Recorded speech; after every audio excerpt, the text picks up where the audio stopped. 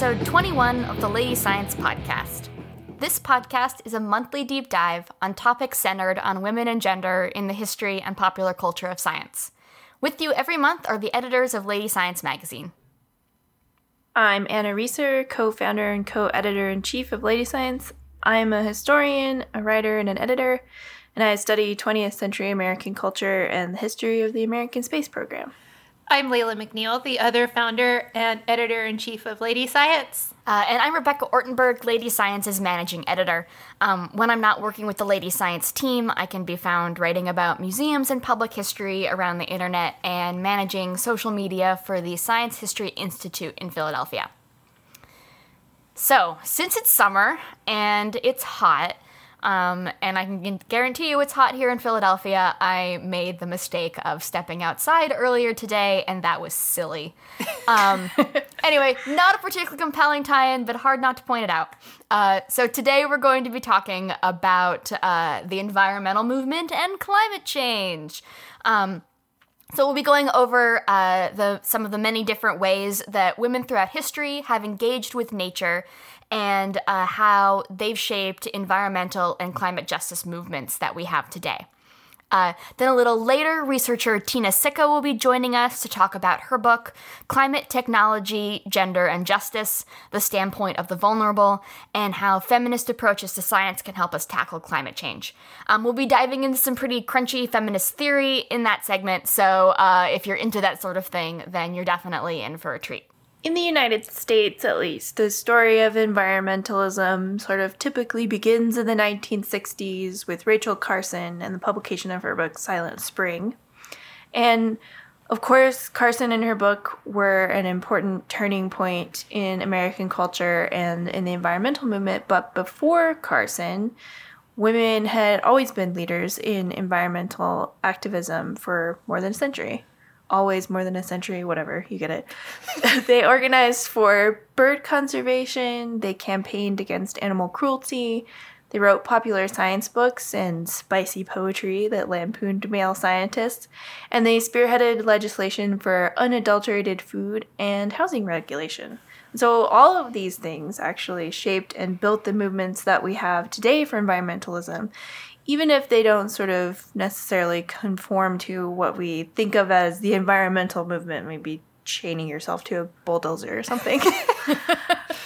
But before we get into who some of these women were and what they did, I think we should just back up a little bit and look at the unique cultural relationship that women have had with nature to kind of help us understand how and why some of these earlier women engaged with nature and science in the way that they did. So since basically forever, both science and sort of general culture have connected women and the non-human natural world in predictably oppressive ways. The line of thinking kind of goes something like this. Women, like nature, are unknowable and mysterious. Our wombs are magical cauldrons of reproduction, and our bodies are haunted by specters of hysteria. So all of this stuff we talk a lot about and is pretty familiar to longtime Lady Science fans, I'm sure. Unsurprisingly, since men were the ones running around calling women mysterious, men are also the ones investigating the mystery. And many scientists took it upon themselves to discover women's secrets and ultimately control them. And at the same time, they're looking at ways to control nature and often end up conflating the two. So for one particularly terrible example, in the 17th century, Francis Bacon, who is often called the father of modern science, used a rape metaphor to illustrate man's power over nature. Blech. Couple hundred years later, Charles Darwin and his German colleague Karl Vogt both placed women lower in evolutionary hierarchy, because of course they did. Vogt wrote, "We may be sure that whenever we perceive an approach to the animal type, the female is nearer to it than the man." Meanwhile, in the field of psychology, Havelock Ellis, and isn't that a name, echoed the sentiment. He wrote, "Women are for men the embodiments of the restrictive responsiveness to nature. To every man, the woman whom he loves is as the earth is to her legendary sun. He has but to fall down and kiss her breast, and he is strong again. Women's inferior place in society and relegation to the home could also be justified by her lower rung on the evolutionary ladder and her emotional and nurturing biological nature. It's just science, guys! In the 20th century, Simone de Beauvoir put it like this. Woman is the privileged object through which man subdues nature. So what's actually interesting is that despite how oppressive this connection between women and nature has been, it was exactly this position in nature and society that gave women unique perspectives to engage in environmental activism. And that's not because women are essentially, quote unquote, more natural, but because their inferior position in society and culture next to nature has shaped their approaches to it. And because women were seen as the human embodiment of non-human nature, they were ironically placed in a position of authority to speak on behalf of it. And sometimes we mean that quite literally. One example of this literal speaking for nature is Anna Letitia Barbauld's 1771 poem, The Mouse's Petition. And she writes this poem from the perspective of a captive mouse that was intended for scientific experimentation. And she addresses it specifically to the famous chemist Joseph Priestley. So one night, Barbauld went over to Priestley's house for dinner, and afterwards, as one does, he brought out a mouse that he intended to use in an experiment the next day and showed it to Barbauld. And these experiments included experiments with gases and air pumps and all sorts of things that are not great for animals to be caught up in. So that night, Barbauld wrote the mouse's petition. And as the story goes, she shoved it between the wires of the mouse's cage so that Priestley would find it the next morning. And speaking as the mouse in the poem, Barbauld argues for the mouse's release. And allegedly, Priestley was so moved that he did let the mouse go. So Priestley was, I think, very much what we think of when we think of this like man of modern science. He wrote, the immediate use of natural science is the power it gives us over nature, in his book, The History and Present of Electricity. But Barbauld writes in the poem that this is actually, quote, a strong and oppressive force that shouldn't capture and cage, in this case, a mouse. So she already has like a very different idea of what science should be about than Priestley. And the way that she kind of expresses this is by writing on behalf of the mouse that he wants to experiment on. So Barbauld is writing to Priestley at a time when debates about the use of non-human creatures in science were really ramping up, and it was largely women who were sort of turning up the heat on this. Barbauld and other women couldn't respond to scientists in the laboratory or in the pages of journals because they weren't welcome there. So poetry offered women an avenue for dissent. And what's also interesting about the poem about the mouse is the context in which Barbauld wrote it. She did it in a domestic space, in, the dining room and at mealtime, and kind of keeping with the expectations of her sort of feminine domesticity. This is the place from which she, makes her argument. Yeah. One thing that, I think it's important to highlight is, because nature and science were so gendered, that, women experience both of those things very differently than men did. They are going to, and that's one of those things, was shaping their approaches to nature. It also shaped their approach to science, which was that oppressive force on nature. Yeah. Well, I can kind of imagine Barbauld, listening to Priestley yammer on about what he's going to do to this mouse. Right. And really feeling like you're in, that you could be in the same position as the mouse because you've been told your entire life that, you're just this, kind of almost an animal yourself because you're a woman. Yeah. And so you're just sitting there and he's like, yeah, and I'm going to put it in this jar and then we're going to suck all the air out and see what happens. And you're like, okay, I really wish you wouldn't do that. Yeah. Yeah. And like this is also like around the same time when it like really heated debates about abolishing the transatlantic slave trade was going on, and Barbauld was involved in that as well. And so you see kind of a connection between like her liberation of animals and liberation of people going hand in hand. That was kind of like a thing that was really prominent among a lot of women activists and suffragists, is that they were also, a lot of them were also involved in some sort of environmental conservation type of effort as well. Like that those things didn't necessarily seem like they were separate avenues for activism, that they were kind of related in a way. And frankly, it seems like it's because in a funny way, society set it up that way. It's like you were saying earlier, Anna, that if women and nature are one and the same or more closely connected, then the preservation and rights of those things is also like interconnected, and women are going to notice that. Yeah, and it's not like, obviously they were very like, this wasn't like subtext, you know, right, that when people were talking about women and nature as being connected, like they were like, it was very explicit, these types of things. So, you know. There are lots of paintings and statues that were very obvious about that connection. Right. Yeah. So if we jump ahead a little bit to the 19th century, this trend of women speaking for nature continues. And many other women also used poetry to register their dissent for science. There's so much poetry during this time in this vein.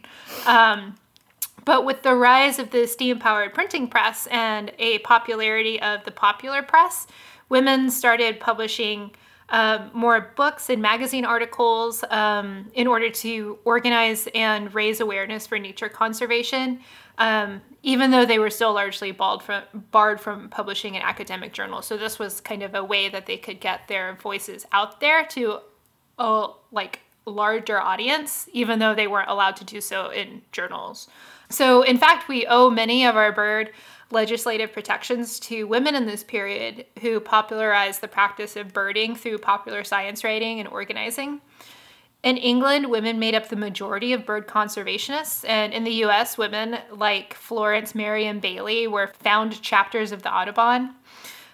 Rosalie Edge even pressured the Audubon Society to stop taking money from rifle manufacturers, which seems like that would be a no-brainer, but I guess it wasn't.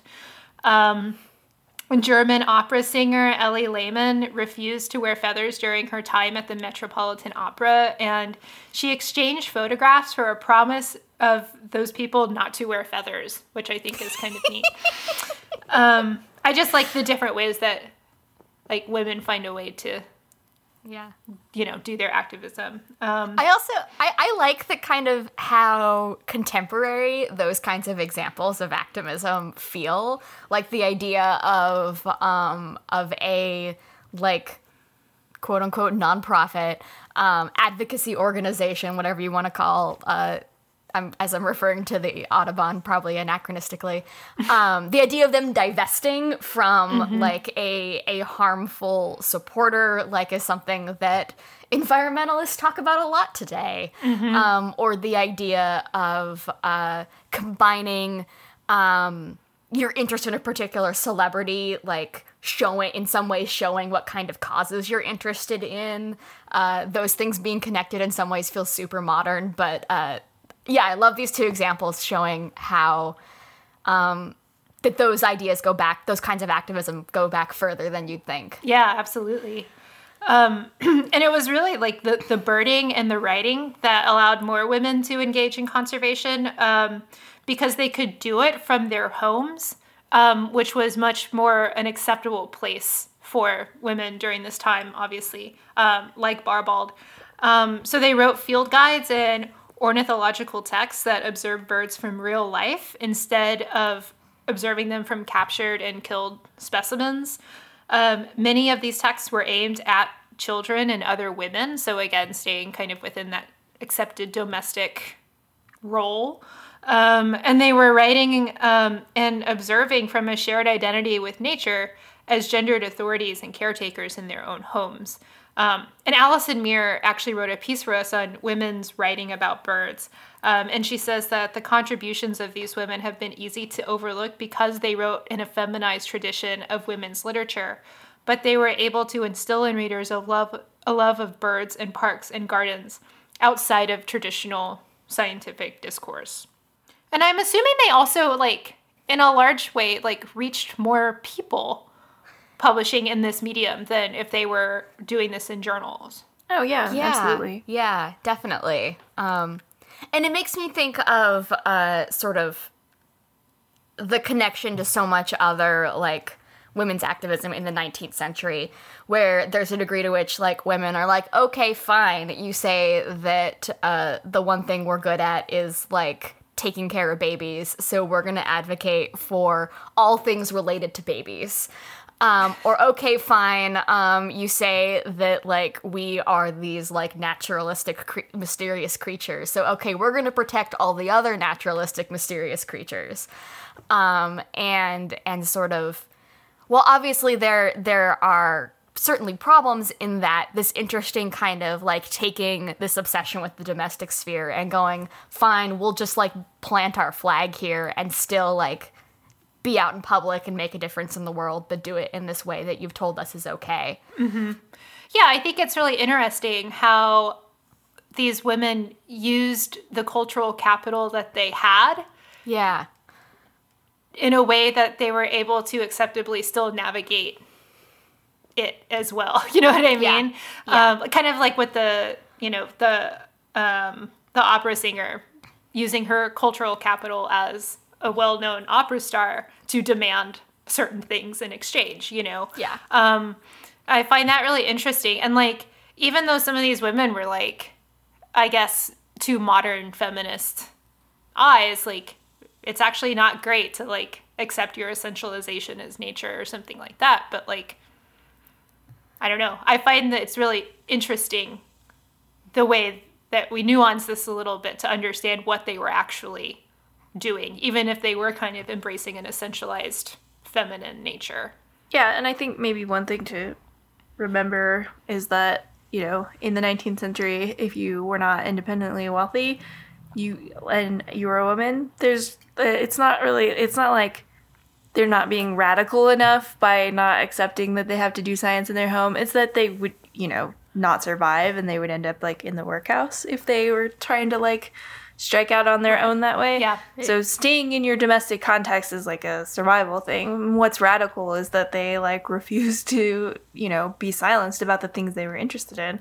And they leveraged all of these sort of technological and, like, media developments to get all this information out there. And I like what you said, Layla, that they probably reached way more people. Yeah. Absolutely, they reached way more people. Like, publishing in, like, the popular press meant that you know, not only was the distribution higher than it would be for a scientific journal, but, like, it's just, like, way cheaper for people to be able to access that information than buying, like, scientific books that would have been published by men of science.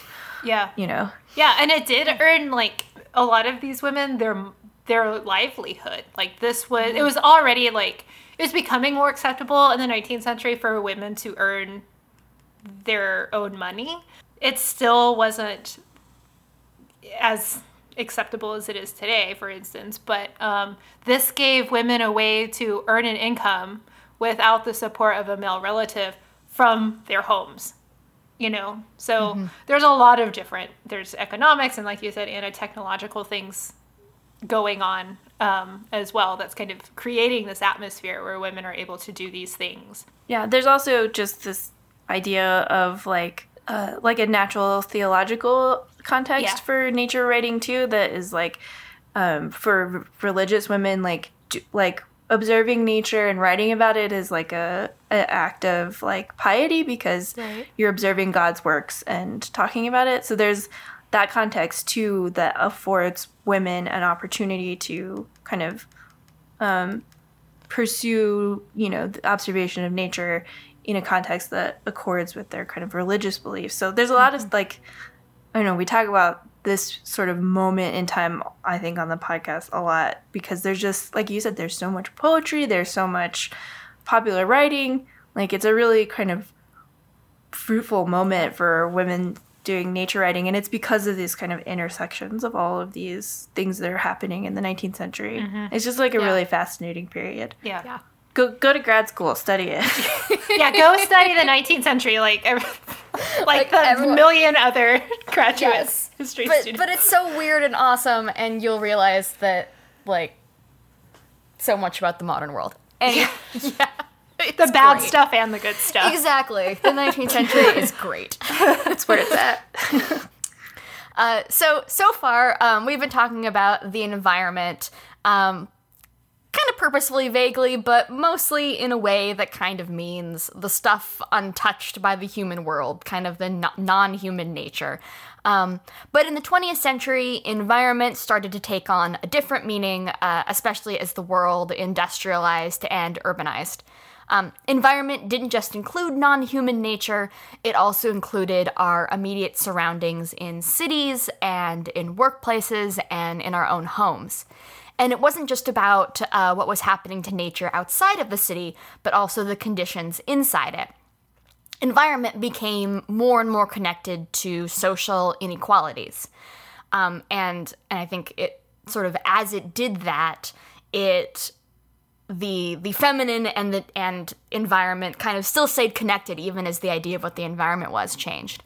And while men were out mountaineering and pioneering their way into environmentalism and this kind of traditional environmental, like Teddy John Roosevelt, Muir, yeah. Teddy Roosevelt, John Muir, who are like in Yosemite hanging out, being cool. Women are still excluded from these masculine forms of activism because it's harder to be a mountain man if you're a woman, basically. But they were focused on their immediate environments. What they saw was poverty and dangerous working conditions and abysmal pay and inhumane living conditions and pollution.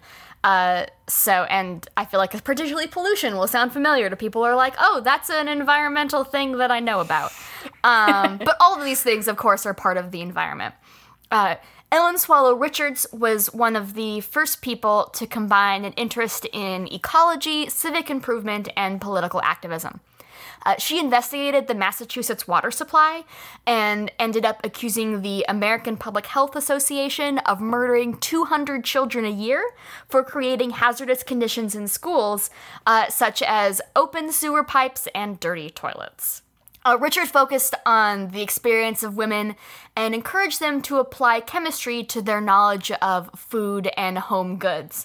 So this is another thing where a woman is taking something that is sort of very traditionally in the feminine female sphere and saying, hey, we can make this better through different scientific practices. She believed that women had the power to introduce balance and equality back into a system that the industry had disrupted. And at MIT, Richards opened an all-woman lab where they developed the scientific principles of food. In her lab, she undertook studies to weed out food that had been adulterated with toxic off-label ingredients. This led to the first food purity laws in this country. Those sound familiar to people. Yeah, people know what those are too. Yeah, but one thing we should, think about is the sort of larger social context, even of some of the really awesome things that Ellen Swallow Richards did, because Richards kind of really missed the mark on her food activism in a big way, because her work did not speak to all women. So she wanted to impose her kind of scientifically prepared food on immigrant working class families that wanted to keep their own traditional foods from their homes. And she also excluded non-Christians by saying that the native religions of immigrants and were like a hindrance to true reform, that there's no way they could kind of join the modern age of clean food if they were still practicing, religions that weren't Christian. And what's crazy about that is like she was making like these foods and putting her kitchens and stuff into like poor immigrant neighborhoods to feed them her food, but like she's trying to like save them in this really like white Christian saviory type of way, which again something else would be familiar with today as well. Yeah. Like serving them while disparaging them at the same time. Right.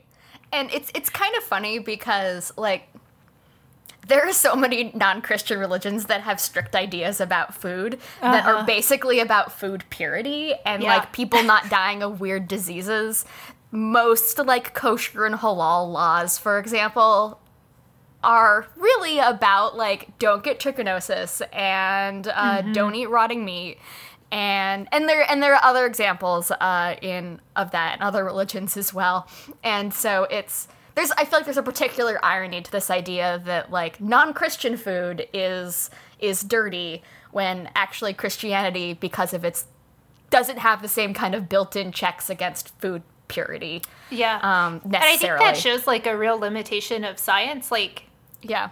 Like what she was able to do to kind of not create, but like give us a firm understanding of nutritional science has been really important, but also the limitations of that science when it comes to like real human beings and culture and stuff. Yeah. Well, and so in the same era, Rebecca Cole, who was a Black physician, was speaking specifically to the environmental conditions of Black people, which is something that, you know, people like Richards weren't doing. They're kind of isn't like universalizing everything in a way that doesn't account for these social differences. So Cole saw environmental conditions in cities to be worse for Black people because white landlords kept Black people living in unhealthy conditions.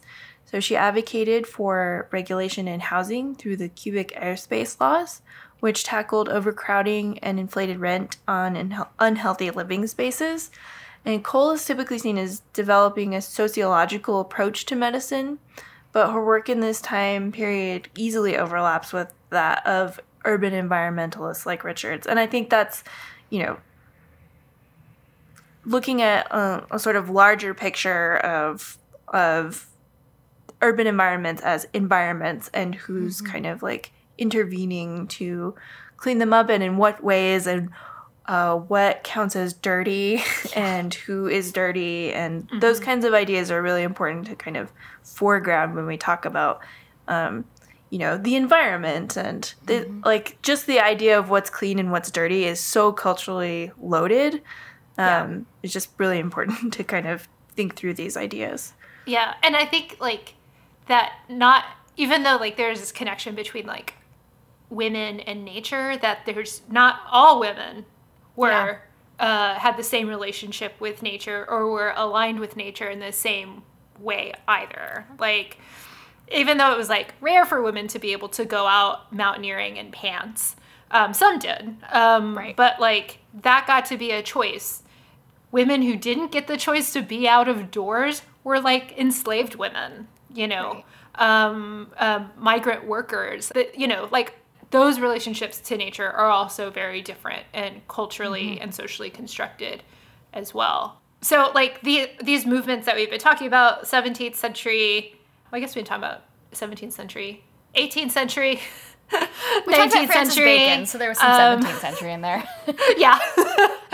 They all kind of lead up to this moment in the 20th century with the current or the more modern environmental movement. But they didn't appear just with Carson and Silent Spring. It had been well underway for centuries. In the book Rachel Carson and Her Sisters, Robert Musil says that Carson was an inheritor, not a creator, of both a movement of women writing about their love of birds and nature and conservation of wildlife, and this other movement that came a little bit later, driven by concerns over pollution and the health of communities. I know that we kind of like plowed through 200 years of history, but I think it at least gives like people like an idea of what was out there and what was going on. Yeah, and I think it's also a good way to kind of help revise our thinking about what the environment is. I mean, not to get into the whole like what is nature discussion, but just that like the environment isn't just like Yosemite, you know? Right. And that like the environmental spaces that we need to protect are, yes, sure, like the habitats of endangered creatures, but also like the places where human beings live and whether or not they have like adequate conditions. You know, those things all fall under the umbrella of environmentalism. I think that's what, you know, a lot of the examples that we talked about kind of prove that like we're talking about everything. Sort of as we were talking about, especially in the 19th century, and there's this idea in the 18th century of like, there is the non-human world out there as the environment.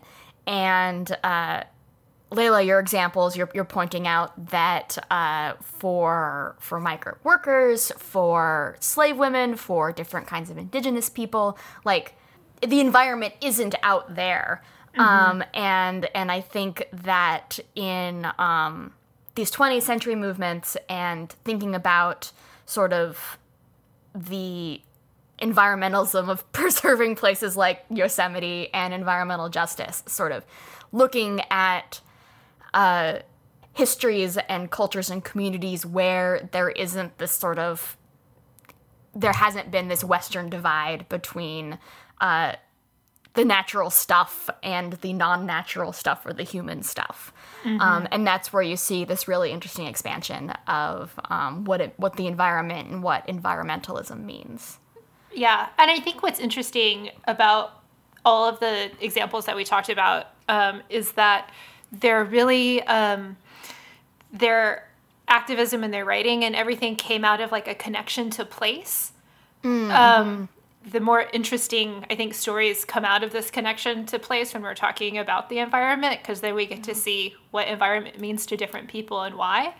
But then like, and we're going to talk about this with Tina, but like environmental activism has often happened in the context of place. And so when you have these like huge kind of global solutions to climate change that don't take into account people's connection to place, like you kind of miss something. You're going to miss solutions. You're going to miss perspectives that are important to solving environmental problems. Yeah, and one of the things that you and I have talked a lot about, Layla, especially with these like huge global or technological solutions to climate change that think of the environment as like a planetary scale thing, you run into like questions of like authority and consent. Yeah. Who gets to decide what we do to the entire planet? Right. And and if we have to like have some kind of like tiered representational decision making, like who gets to decide who is involved in that and who's left out of that? You know, what about people who don't have any contact with the Western world who is thinking of doing this? Like, right. How are we supposed to account for what they want? Like, we can't. And so it's like in thinking of the environment as a planetary scale thing, you run into really serious issues where you're just running roughshod over people and over everybody, basically. I don't know. Mm-hmm. Kind of got off track there. Yeah. No, it's fine. Yeah. But this idea of like who gets to decide, like in a more sort of place-based context, of thinking of the environment in like smaller chunks that way, the stakeholders become much more clear and are given much more of an opportunity to speak in like a smaller place-based context than the planet, which right. We already have people who say they are speaking for the planet. Our favorite dipshit CEO just launched Jeff Bezos? The one who smokes weed on Joe Rogan's podcast because Elon he's so Musk. Cool. Yeah. Right. Yeah. I mean, he launched a bunch of satellites into the sky, and now, you know, they have changed the way the constellations look, you know? Mm-hmm. That's so weird. Yeah. And like, I mean, come on, guys. Didn't we all learn in grade school that, like, the Earth is really varied in its environments? Like, it just, there's a degree to which there's a very important social question of of authority and who gets to decide what's good for people on this global scale and the importance of localness. But it's also I feel like some of these technological solutions or global solutions don't even keep an eye on the specifics of different climates and different environments around the world. One of the things I think that gets us that's so annoying about the way that we talk about climate change and the way that people who don't want to hear about climate change dismiss it is that yes, climate change is affecting different parts of the world wildly differently because the world is wildly different. Right. There is too little rain where I grew up in Southern California because it is naturally a drier place, and there is too much rain here where I live in Philadelphia because it has always been a wetter place. And the idea that those could have opposite reactions, but they're because of this whole global system, is something I feel like we don't grapple with enough, and what that means for solutions. Any of these global geoengineering solutions are predicated on models of understanding the global climate that are just, there's no way for them to be granular enough. We don't have enough data capacity to make a granular enough model of the entire planet's climate so that we could understand what those changes would be. I was thinking while you were talking about, in the last couple of years or something, I saw this great study, a survey of all of the creatures that live inside your house. So it's mostly bugs. It was really fascinating, though, because they took no one had ever really done this before, just done, cataloged every single living organism that they could find inside just, a regular person's house. And I believe they discovered a couple of new species while doing that. So the idea that we have enough information, enough data to make a decision about what the entire planet what will happen to the entire planet if we shoot a bunch of stuff into the clouds is ridiculous. Yeah. There's no possible way we can even... We're just guessing at this point. It's not even really an educated guess. So it's just throwing spaghetti. Yeah, exactly. We don't even know how many bugs live in our houses. Yes. Come on. Coming back to our old friend Francis Bacon in the 17th century, that... Do we have to? No, well, we don't have to. But, equating the natural sciences discoveries in the natural world and, I'm going to use this word intentionally, penetrating her secrets as a rape metaphor.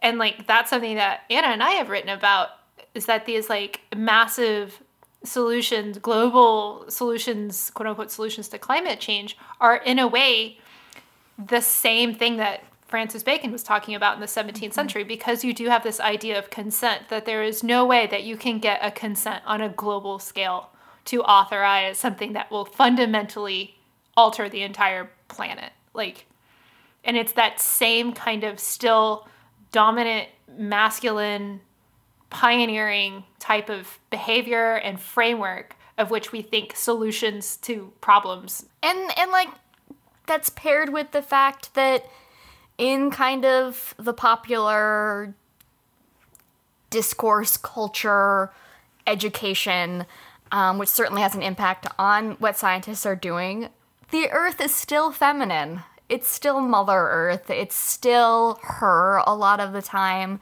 And that's just real baked in real deep. And those things... We got to grapple with the way that those ways of using language are related. And it goes, just one last thing I wanted to say, it goes the other way too. So if we continue to think of the Earth as a feminine form, if we continue to think of it as I'm not doing this to be crass, but as a figure whose secrets need to be penetrated, that goes the other way in that we still live in a world where it's cool for men like Elon Musk to just do whatever they want because they have money and to shoot a bunch of stuff into orbit, basically with nobody's permission. just because they can. And that kind of stuff trickles down into how we treat women still. Yeah. That, like, if we think of the earth as a female figure that we can do whatever we want to, like, what does that mean for, us here on the surface? Mm-hmm. Like, it's all connected. Yeah. I think that's a good time to bring in Tina, talking about shooting things into the atmosphere. And Indeed. Yes, indeed. We've been looking at feminism and the environment from a historical perspective, but let's turn our attention to something a little bit more present-focused. We're excited to welcome Dr. Tina Sicca to the podcast. Tina is a lecturer in media and culture at Newcastle University in the UK, where she works in areas of feminist science studies, critical race theory, health, and the environment. She's written for The Jacobin, Public Seminar, and The Ottawa Citizen. Tina's latest book is Climate Technology, Gender, and Justice, The Standpoint of the Vulnerable, published with Springer Press, and that's what we'll be talking about today. So welcome, Tina. Thank you very much. Let's just jump right in. Your book looks specifically at geoengineering as a solution to climate change and examines it from a feminist perspective. So maybe to get us started, could you describe what geoengineering is and sort of how it's being considered as a solution to climate change? Sure. So the best way to think about geoengineering is to use the Rural Society's definition. So it's a set of technologies and practices that aim to deliberately intervene in the Earth's climate in order to mitigate global warming. So there's two types, carbon dioxide removal, which are technologies that aim to actually extract carbon from the atmosphere. And then solar radiation management, which is sort of the area I work a bit more on. And that tries to offset greenhouse gases by getting the Earth to absorb less radiation. So the one that I tend to look at most is stratospheric aerosols, which attempts to basically replicate the way that volcanic eruptions can lower the global temperature. So it's saying that, okay, the sulfates that volcanoes emit have been found to lower the temperature, and can we put sulfates in the atmosphere to do that? so you describe a specific approach called feminist contextual empiricism. Can you tell us what that is? Sure. So the easiest way to think about feminist contextual empiricism is that it basically marries feminist research methods with empirical science. And the interpretation that I use comes out of Helen Longino's work. She's an American philosopher of science, now I believe affiliated with Stanford. And it's an approach that moves away from a model of science that sees it as something that's static. And it argues that science and the way that we do science is actually quite contextual. So you have to justify your theories in a certain context. There are certain assumptions you make, certain priorities you have, certain methods.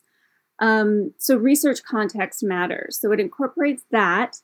And then it's also socially situated. So there's this idea that the political values and the ethics of the time, the social mores, common sense ideas about gender and politics, this all also comes out of science. So it's this idea that science changes, that models change, adjustments are made based on new ideas and discoveries. We've sort of found that Western practices can be quite masculinist and, value hierarchy and competition. And feminist science tries to critique those values and to put forth a framework that is empirical. So it retains the rigor, but it's feminist. So it looks at how context and social norms matter as well. Mm-hmm.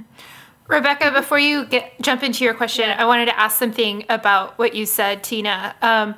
You called kind of the Western science static. Mm-hmm. I don't think that particular feature of science is something we've talked about before on the podcast. Yeah. So could you explain what you mean by a static science? Yeah, absolutely. So we sort of have this idea that scientific truths are out there to be discovered, and they're just immutable, and they're just something that we can find, and they're universal and they won't change. But we often find that technologies change how we view science and how we practice science, and so that idea of science is ever changing and we build upon it. It's something that I think is really important, and feminist science studies really tries to highlight that. Yeah, one of the things that I found really neat about your book is that it did kind of give this really great theoretical grounding for a lot of the things we talk about in Lady Science. So, like, for readers and listeners who kind of appreciate our, like, looking at the different ways that culture and society influence how science is done, and if you want to get, like, a really good crunchy overview of those theoretical underpinnings, Tina, I think you do a great job of kind of laying that out, and I found it fascinating.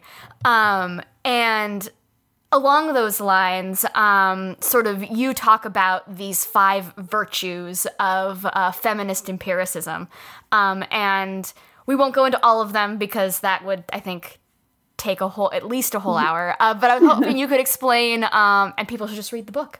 Yes. But it'd be great if you could explain just maybe 1 or 2 of those virtues and how it helps us analyze geoengineering in particular. Sure. So you could kind of think about them as complementing or building on Thomas Kuhn's virtues. So those do exist. Thomas Kuhn, a sort of philosopher of science, looked at accuracy, simplicity, consistency, breadth of scope, and fruitfulness. And so Helen Longino argues that there are other types of values and virtues that we can use. And so 2 of them that I think are most important are the empirical adequacy and then also the ontological heterogeneity. So empirical adequacy is an epistemic virtue, so it's really important in terms of knowledge production. It's this idea that we have to have a fit between theory and observation. It's quantitative, it's testable, it's falsifiable, but there are values there as well. We have to sort of make the fit between theory and observation has values also in background assumptions. So when I talk about geoengineering, I try to probe those background assumptions that we use to even argue, certain truths about the science. So, for geoengineering models, I talk about, why is there an over-reliance on theory over observational or historical data? There tends to be this preference. Why do we use CO2 as a control? What about methane or nitrous dioxide? Why do we choose the 280 parts per million as the baseline? And that's from the Industrial Revolution. But we've sort of gone back and found that, there was a lot of carbon-intensive activities from deforestation and early agriculture that was quite disruptive. So if we go back to that baseline, it's not like everything would be great. And then also, it sort of argues, it would also probe why we prefer global averages over local averages, the sort of politics of scale.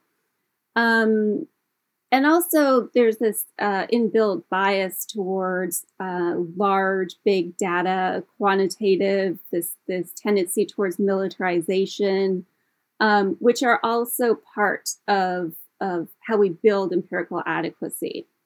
And then ontological heterogeneity looks at trying to expand the way we do science, so to make it more participatory, more open to difference, to try and make marginal findings consider them as not inferior or something we can just eliminate, to sort of ask why we're getting these findings and what is it telling us, and not to sort of think in a way that everything is monocausal, that there's just like one cause and one effect.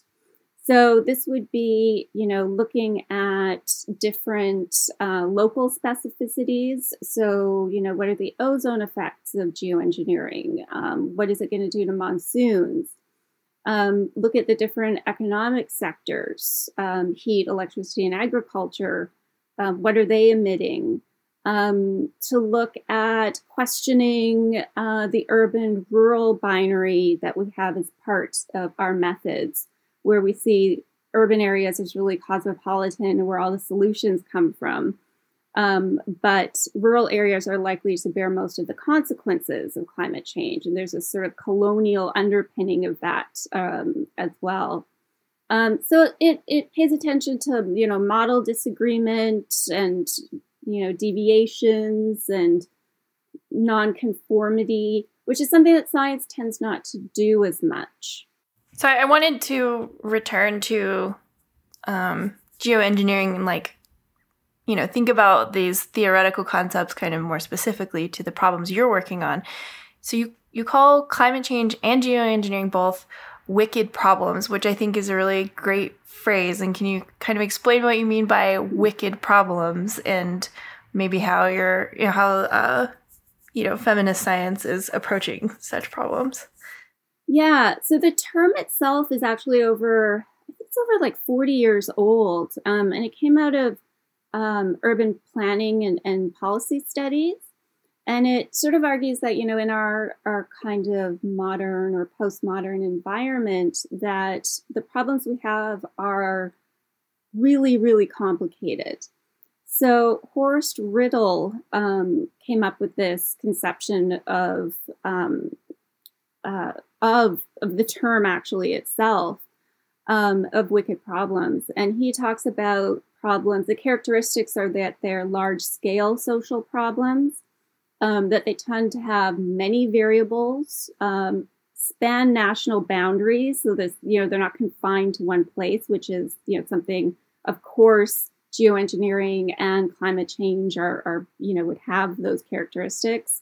Their massive scope, they don't have a kind of time frame, where they'll go away. They're really hard to diagnose. And they can't easily be undone. If you do find a solution, it's sort of something that you can't change. And so that's one of the concerns around geoengineering, especially solar radiation management that I work on, is that, if our present society decides to use it, that, a lot of the modeling has found that if they abruptly stop, temperatures will rise really quickly. And then there's also this idea of intergenerational justice. We're sort of locking in the next generation into these solutions that we're not sure are going to work. So it's these really kind of uncertain and fragmented and complicated problems. Another example are pandemics. But it's a really, really useful way to think about problems that are multi-causal and that are complicated in a way that are basically global problems. One thing, sorry, before you jump into the last question, Layla, just one thing I've been thinking about is sort of there is a like indisputable like old school sci-fi-ness to all of the ideas I feel like related to geoengineering in this way that is frankly a little bit creepy to me. But it is interesting, and like I think you said something earlier about the connection between militarization and science, and I think also this idea of I feel like in some way sci-fi like seeks to solve or like work through wicked problems, but also there's a certain genre of classic sci-fi that does that by simplifying what the problems are, and I feel like I don't know quite where I'm going with this, but I feel like there is something about geoengineering that, and this goes to show kind of the idea of like scientists are part of their culture, but there is an attempt to simplify a wicked problem that feels like some kind of like super masculine kinds of sci-fi that I find fascinating and distressing. It feels like a super villain Yeah, exactly. type of scheme is what it. Yeah, I know exactly what you mean. I think the best example of that is the proposal, which is another solar radiation management one, to put mirrors in space. So to like put these mirrors to like reflect, and absolutely, it is this sci-fi kind of. And it also has a like a bit of a phallic sensibility, in terms of just like related to the space program, and it also goes back to like Reagan's Star Wars missile defense project. But I think this idea of space as a locus of kind of how we can intervene in ways, it's sort of the unknown. And I think science, science fiction does this really great, it's this really great way to grapple with some of those really complicated, wicked problems in a way that I think is much better than these solutions. It has all those attributes, and I think that looking through the lens of Octavia Butler or other kind of writers that are trying to make, and it's really feminist, that type of writing, because it's making the problem more complicated and trying to sort of navigate through solutions in ways that these kind of very unicausal, intervene, fix it, technology will save us, kind of technophilic sensibility doesn't. And it really is married to a kind of heteronormative patriarchal structure of scientific practice. Mm-hmm. I had a man on Twitter once suggest to me that we blow up all of our volcanoes to solve climate change. I'm not kidding. Yeah. I'm not surprised. So if we're talking about like aggressive male solutions to things, I think blowing shit up is the immediate go-to for a lot of people. And you can also see that all of the people that are involved in these projects and this research, I think there's like one woman who is doing any kind of actual engagement with projects around geoengineering. So and it's Marcia McNutt. She's actually the president of the National Academy of Sciences right now, I believe.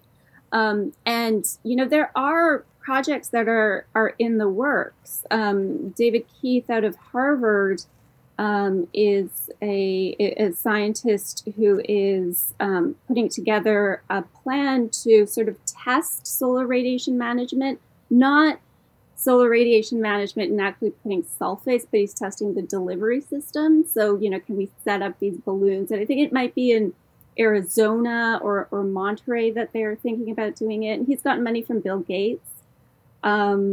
So there's this strange billionaires club, this Elon Musky type of support of these technologies as well. Well, as I'm sure you know, we spend a lot of time critiquing science here. Really similar to what you're doing in your book. And one thing that we hear a lot, and I'm sure that you do as well, that right now that it's dangerous to question science. Because we already have, we've got anti-vax going on. We've got people going around saying climate change isn't real, much less having discussions about what solutions can be. Mm-hmm. So I'm just wondering what your response is to people who say that because we're kind of in this massive crisis of authority and consensus and facts and stuff like that, like that they say we can't critique science. So what's kind of your response to those people? Yeah, so it's a really difficult dilemma. A lot of my research is aimed at finding ways to critique scientific processes and methods, along the lines of gender, race, disability, sexuality, class, but preserve its truth content. And so the argument that I sort of make is this approach, this feminist contextual empiricism, would result in better science, more rigorous science, even when we are critiquing it.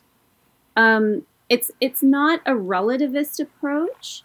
It has the empirical adequacy, so it grounds itself in some conception of truth, but it remains open to questioning science. So, marrying empirical adequacy with all of these other virtues. And the second part of feminist contextual empiricism is what really gives it or grounds it in a kind of consensus formation. So it argues that, to make scientific discoveries and values have a kind of truth content, you have to have a scientific community that does this.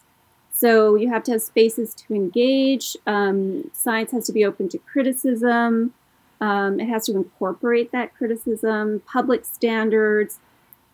Intellectual authority has to be equally distributed. So it can't be that, people from the public have no say. So this is what makes it objective, is that it is this process of checks and balances and consensus formation within the scientific community that's open to public citizen science as well. And I think it's also important to make it clear that, another sort of issue that comes up as part of this is that, how is this science feminist? Isn't it just good science? And I get that question a lot as well, but what's feminist about it is that it highlights experiences of marginalization, and it sort of argues that the experience of marginalization that women and other oppressed groups have had throughout their lives have left them in this unique place to see things differently and to have distinct concerns and to have specific questions and to maybe explore different methods and new models. And I think that that's a really good way in avoiding essentializing this approach. So it's not a feminine science, it's a feminist science. So it's a kind of practice. And I think that's what this framework does. So it simultaneously avoids being relativist, and it also makes it feminist in a way that doesn't essentialize women as one kind of thing. Well, before we wrap up, I just want to say that, first of all, thank you for being here. And also, Tina's going to be having a piece coming out for the magazine soon, in which there's a bunch of good sources that you can follow up on in there. Do some more reading about a little bit more detailed about some of the stuff that we talked about today. So be on the lookout for that on the site. So thank you so much, Tina. And for the rest of you, if you liked our episode today, leave us a rating and a review on Apple Podcasts so that new listeners can find us. If you have questions about any of the segments today, tweet us at LadyXScience or #LadySciPod. For show notes, episode transcripts, to sign up for a monthly newsletter, read monthly issues, pitch us an idea, and more, visit ladyscience.com. And we are an independent magazine, so we depend on the support from our readers and listeners. You can support us through a monthly donation with Patreon or through one-time donations. Just visit ladyscience.com/donate. Until next time, you can find us on Facebook at LadyScienceMag and on Twitter and Instagram at LadyXScience.